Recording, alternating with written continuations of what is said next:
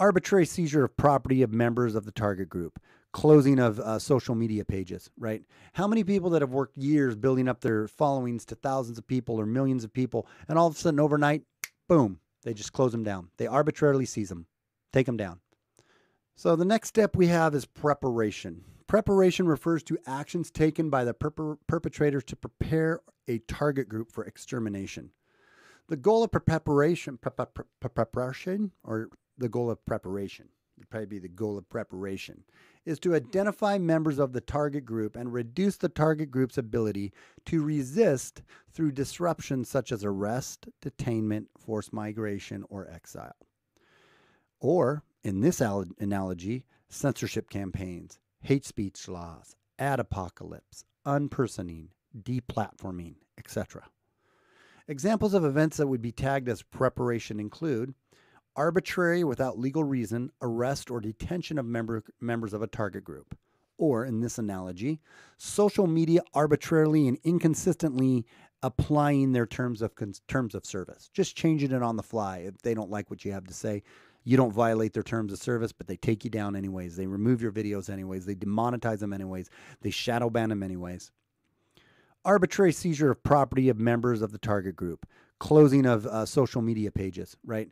How many people that have worked years building up their followings to thousands of people or millions of people, and all of a sudden overnight, boom, they just close them down. They arbitrarily seize them, take them down. This is the preparation stage. Authorities attempting to disarm members of the target group. Same as above, and you could take even that into the actual, from allegorical to a practical of this, the active assaults on taking away the Second Amendment, right? It's actually trying to, disarm these members physically, but they're also disarming them by taking away any kind of platform they have to speak to share what they want to say. Authorities creating a list of group members or performing other activities to identify or map the demographics of the target group. You have social media actual lists. You have the shadow banning. You have the algorithm burying posts. So you have authorities creating lists of group members to attack. Project Veritas, for instance, did that undercover coverage undercover coverage, did that undercover analysis, and had whistleblowers come in to say how these social media sites actually have these conservative people on lists.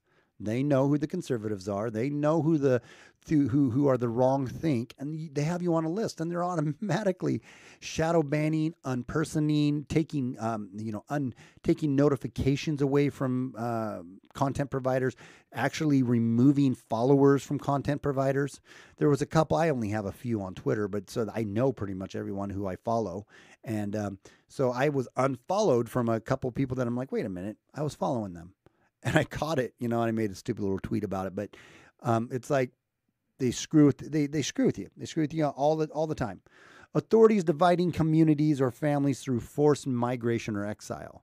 Members of a target group are forced into concentration camps or ghettos. Again, figurative concentration camps for silencing is being done actively to the right.